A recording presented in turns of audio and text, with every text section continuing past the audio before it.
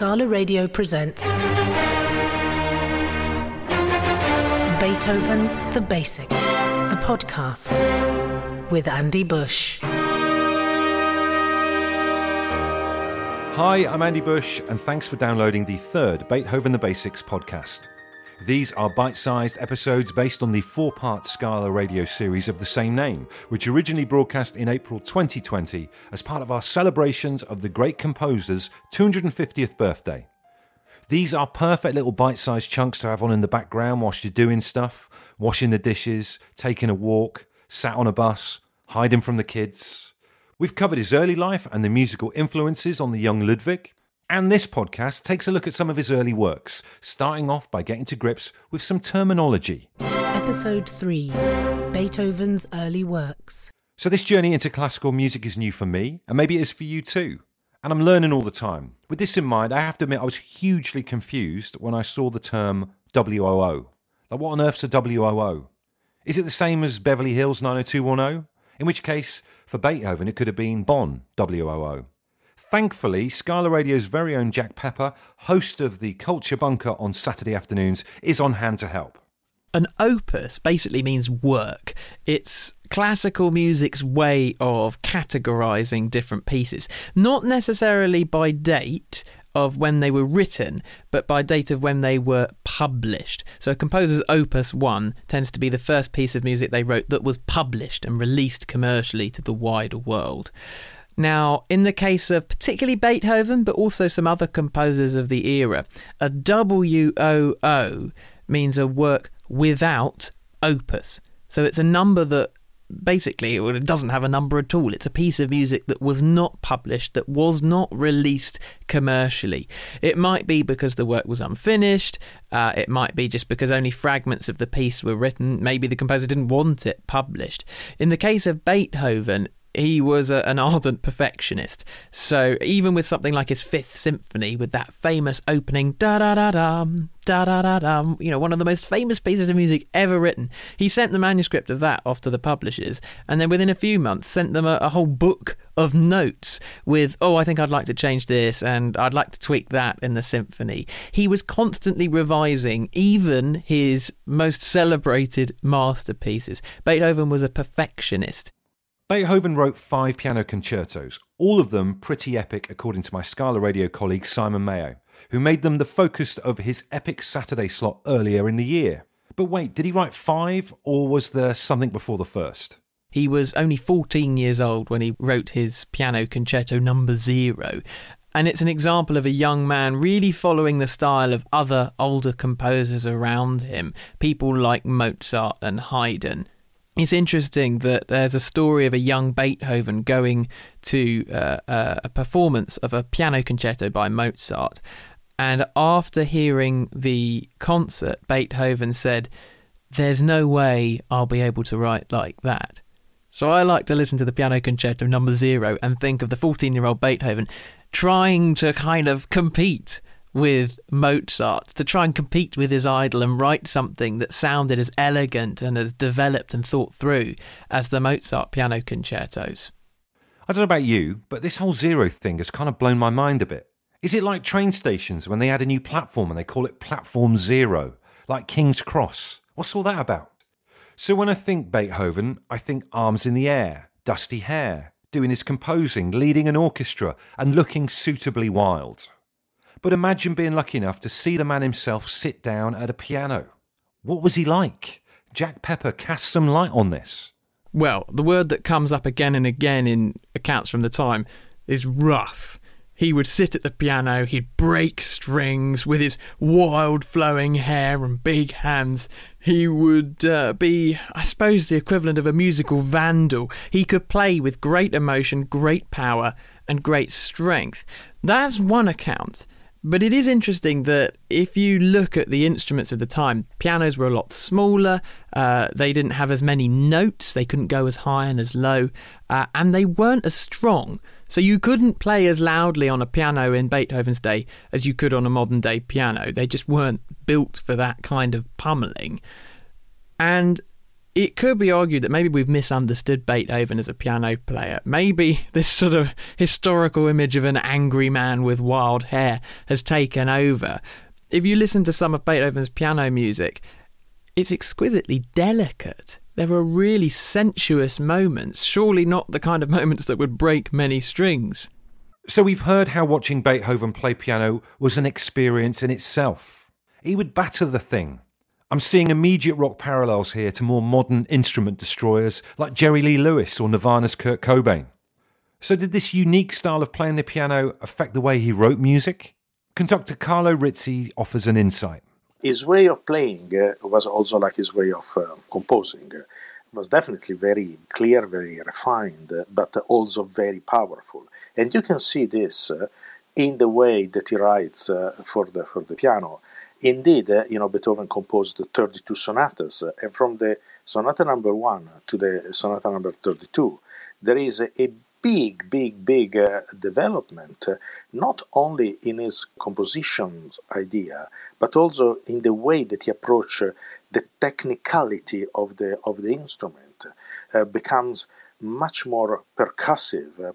I don't dare, but I would like to use the word violent. It's not violent, but is very powerful. It's like the difference between having in front of you a very agile and graceful person and a very strong person that just with the presence tells you, "Hi, here I am, and now you're going to listen to me."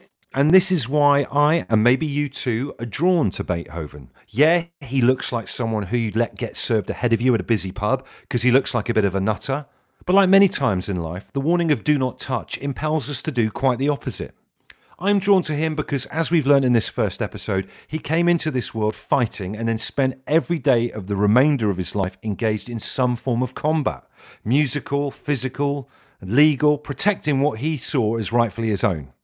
He was a disruptor. He set out to shake things up and didn't care a jot for reputations or what people thought of him. Here's Matthew Barley. Even from the very beginning, even from his Opus 1 piano trios, he always had these sort of trademarks of shock and awe tactics, if you like.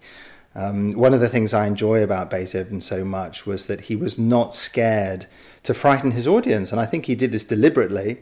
It was a push against so much of the music that was written before Beethoven's time that was written for the courts. Very elegant, not designed to push boundaries or upset anyone.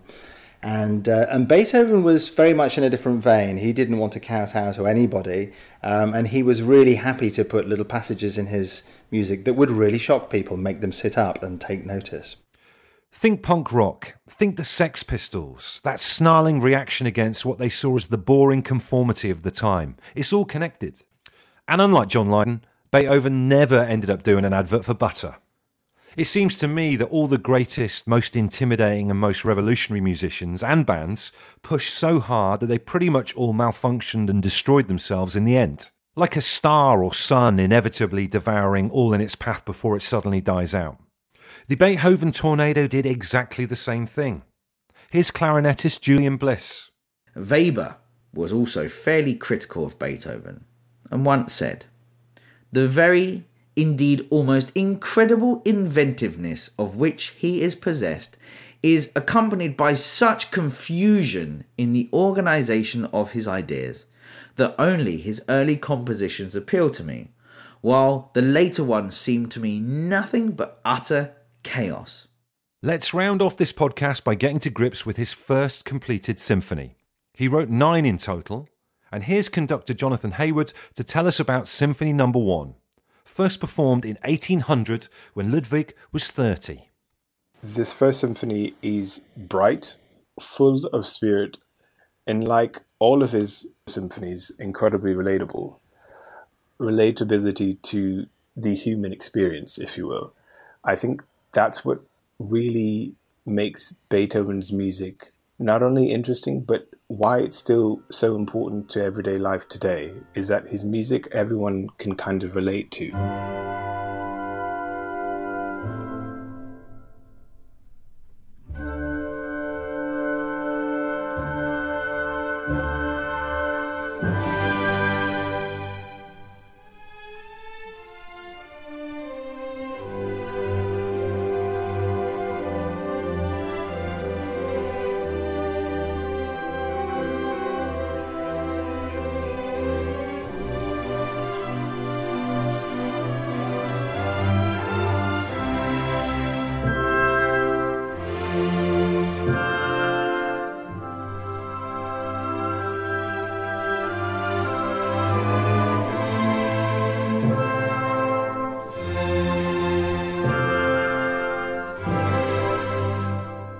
So how does this first symphony compare to his final one? Jonathan Hayward's on hand to shed some light. What's been really, really interesting during this kind of time off that I've had is that I'm looking, by default, I'm looking at Beethoven 1 because I was supposed to be doing it in Detroit in May. And I also am looking at Beethoven's Ninth Symphony, which I was supposed to be doing in Oregon, Portland, Oregon, with the Oregon Symphony. And to compare these two works while looking at them, in depth while I'm studying, what is interesting is what you see is the full development of this composer's trajectory of the symphonic tradition, but also the depth of his emotion as he goes on throughout his life. And so for me, it's, if you just look at this first symphony, we only get kind of a taste of his kind of emotional depth that we really find and we really kind of feel by the Ninth Symphony. And for me, that's, I think, comparing these is kind of, you just get deeper and deeper to his emotional life, his trajectory. We'll get to know his Ninth Symphony, the choral, in a later episode of Beethoven the Basics. But in the next couple of podcasts, we're exploring the significant people in his life, starting with the objects of his affections and his, spoiler alert, pretty hopeless love life. But my God, he was a trier. I hope you'll join me, Andy Bush, for that. And in the meantime, if you enjoyed this podcast, please rate, review and subscribe. And if you'd like to find out more about classical music, check out Scala Radio. There's a weekly film music show with Mark Kermode every Saturday at 1, a weekly show devoted to video game music with Lucy Holland on Saturdays from 5. And if you want to catch up on those or any of our shows, then listen again via the free app or at scalaradio.co.uk. Thank you to the London Philharmonic Orchestra for providing the music clips used in this podcast, and you can find out more about the LPO's projects and buy their recordings at lpo.org.uk. Scala Radio presents Beethoven, the Basics, the podcast with Andy Bush.